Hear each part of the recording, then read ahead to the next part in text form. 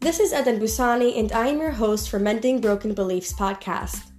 Every Monday and Thursday, we upload new episodes from incredible speakers who share their wisdom on important life lessons and their personal journeys towards living a purposeful life. Tune in on Thursdays to get my latest scoop on self-growth and new transformational life concepts.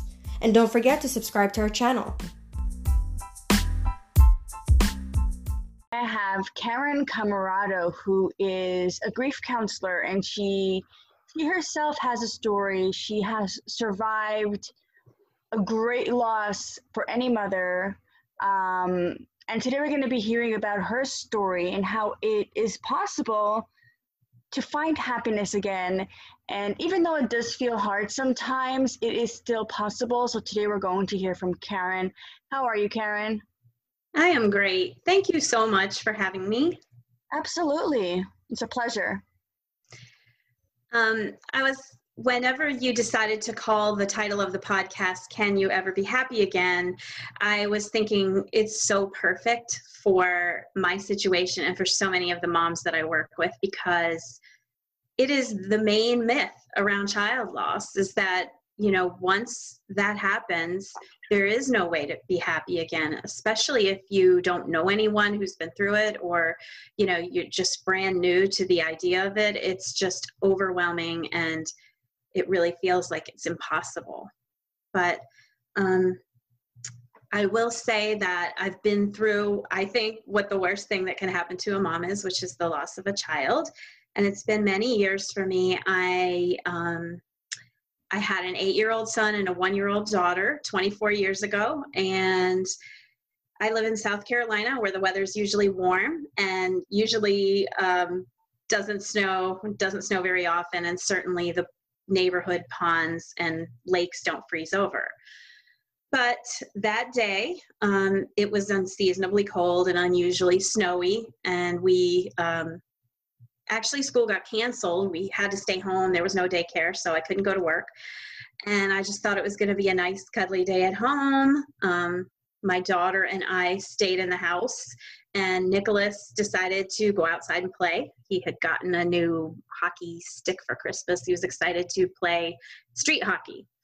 And, so he just went out. He had on just crazy made-up winter clothes, because we didn't really have anything winter. So, like piles of sweatshirts and mittens and whatever we could come up with. And so he just went to play. I said, bye, I love you, bye, that's it. And about an hour later, there was like a pounding on my door. And I opened it up, and it was one of Nick's friends who said that Nick fell in the pond. And I was at first thinking, what pond? Like, I couldn't even think that there was a pond nearby, and didn't realize the seriousness of what was happening. And so I just took off, went running. That poor kid, I still think about him to this day, what he must have thought, because I just put him in charge of watching my 1-year-old daughter and took off. I ran through the street in the snow in bare feet to get over to this little neighborhood pond that was behind some houses in our subdivision. And when I got there, all I could see was a big hole in the ice. There were a few people standing around looking like, they didn't really understand what happened. And I was just like in shock and numb and didn't know what to do. And then people started showing up. Rescue, divers, helicopters, news, it was just a big, crazy day. And the long story short is that, unfortunately, one of Nick's friends had tried to run out on the ice, just having fun, and he fell in. And so Nick crawled out to try to help him, and he was just 8. And the ice beneath him broke as well. And so, unfortunately, both boys died that day. And I always think of that day as the separation in my life between before and after. And I thought, like I mentioned before, that was pretty much it. I didn't think anything good could ever happen again. I knew a few women who had lost children, not very closely, but I knew them. And both of the ones that I knew were just very depressing, tragic, unhappy people. And to be expected, of course, but, you know, I just kind of thought, okay, well, that's how I have to be now. And I did what I had to do. In those first weeks, you know, you have to handle the arrangements and deal with all the people that are coming to you. And, you know, I was lucky. I received a lot of support from a lot of different people. But, you know, at the end of the day, my child had died and I really had no idea what to do. I had my daughter and she was 1, and thank goodness I know that I'm lucky compared to some other people that lose someone that they love and they have nobody else to take care of and love. But I was lucky I had her, and she did give me a reason to get up every day. But through my life, just going on and doing that day-to-day life, I just kind of blended back into a sort of a numb, regular life. I didn't feel joy very often, but, you know, there were moments of joy. I ended up having another child too. So I have 2 other children, and they gave me moments of happiness. But I just always felt so sort of dead inside. Like, you know, there's so many things that go along with this. Guilt, you know, guilt that I had failed as a mother, and worry that I would fail again. You know, there was always so many things on my shoulders. And so it just kind of always felt heavy. But as my children grew, and as I started to have time to think about my life, and was my life an honor to Nicholas, and was I living in a way that would make him proud? And when I started to think about that, it really just started to get to me, you know, realizing that I can't let all of this pain and his loss be for no reason. And so I tried to just start improving myself. I just started reaching out and doing things that I hadn't done before. And the corniest thing that I have ever done, and, you know, to give it so much credit in changing my life is going to sound crazy, but it's true.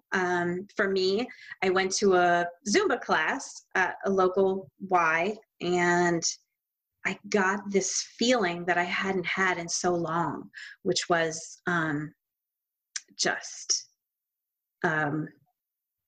joy, you know, and it was a complete break from the other sad things that I had in my life. And just the feeling that was reintroduced was like, it felt like addictive to me. Like I didn't want to lose that feeling. I got it back in my life somehow, and I didn't want to lose it. And so, you know, I would never say, yeah, Zumba is the cure for child loss. No, it's not. But there are steps that you can take to reawaken the part of you that you feel has kind of died. And I just wish that it didn't take me so long. It took me it's been 24 years now. So it took me about 20 years to really wake up and try to find those things that would help me feel better again. And it just kind of became an avalanche from there. I loved that. And I tried to do some other things. I went to some different classes. I started reading all kinds of self-help books, listening to podcasts like yours, just everything that I could do. I was just so hungry for it. And it was making me feel so much better all along the way. And that's when I realized that I had to share this feeling with other people who were in my shoes.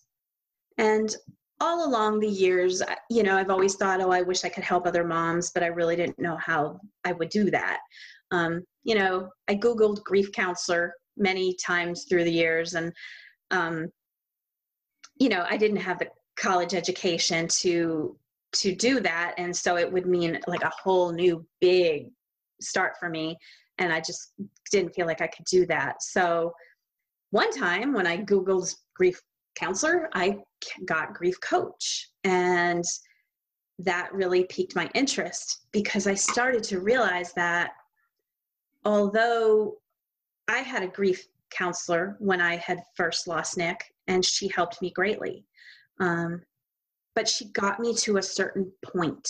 She got me living again. She got me performing my duties. I was able to get up and go to work and handle my business.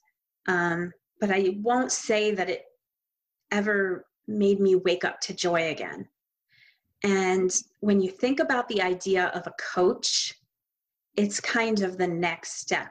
It takes you from that place where you got to, where you could survive, you could exist, and gives you the ability to choose a goal. What is the goal for you? Is it to just be completely happy again? Is it to make sense of the loss? Is it to help others? Is it to honor your child somehow? You know, and that really lit me up. And so I took a course and became a grief coach. But I feel that that training was great, but more than that was just my experience and what I'd been through, and the fact that I didn't want everyone else to wait so long to seek those steps that you could take. Wow. So anyway, I am a grief coach now. I work only with moms that have lost children, and it's just been such an amazing journey and so fulfilling for me. And I'm just so happy that I finally found my thing. And that's what I want to do, is I just want to help others find theirs. Wow, that's an incredible, such an emotional story. And there's so many lessons that can be learned from the story and steps you took to kind of heal yourself and put yourself back together. So many people have different kind of losses. You know, the loss of a child is one so great, but you know, the lessons that we learned from your story and how you were able to pick up again, you know, get through that, get that help you needed, talk to the people that you needed, being mindful, being aware that you needed that change. And it all really comes down to two things: mindfulness and baby steps. Yes. And that's really, I think that's like the biggest message you gave us here, that in any loss you're going through, or in any really big challenge that you're going through in life, it doesn't necessarily have to be a loss of a person, but how you get back together, how you find that happiness again, is being mindful and aware and taking those baby steps and being patient and understanding that it's one day at a time, and slowly growing back into it. And your story is really inspiring. I'm so happy that I got you here, Karen. Oh, thank you so much. And I mean, you're totally understanding what I'm saying. And yes, there are all kinds of loss in this world. And I don't think there's any person who escapes a loss. You know, everybody has things, and it doesn't just include the loss. It includes the loss of a person. It includes the loss of a marriage, the loss of a job, you know, the loss of a dream. There's so many things, and it really takes that, what you talked about, a decision to wake up and be open, and then patience while you're seeking the things that help you. Yes, absolutely. Wow, I'm so happy that I got you here. I'm so glad that we were able to share such a valuable lesson to so many people. Karen, do you have any links or resources that we can share with our audience so they can? Yes, and I can send those to you, but the easiest one to remember is my website. It's risingaboveInMemoryOf.com. So if you go to my website, you can connect with me by email, or you can check out some of my resources there. And I would love to talk to any of your audience and offer them a free consultation or, just a free conversation if they would like to talk about their loss. Wow, thank you so much, Karen, and we appreciate your offer. Guys, check her out. She has her website, risingaboveInMemoryOf.com. Thank you again, Karen, for being here. Thank you so much. Take care.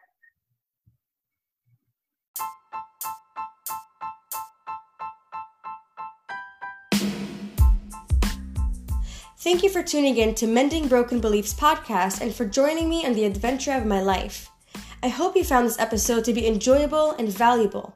To find out more about us, you can visit our website at edenbusani.com. If you enjoy this episode and feel others can benefit from it as well, spread the love by sharing.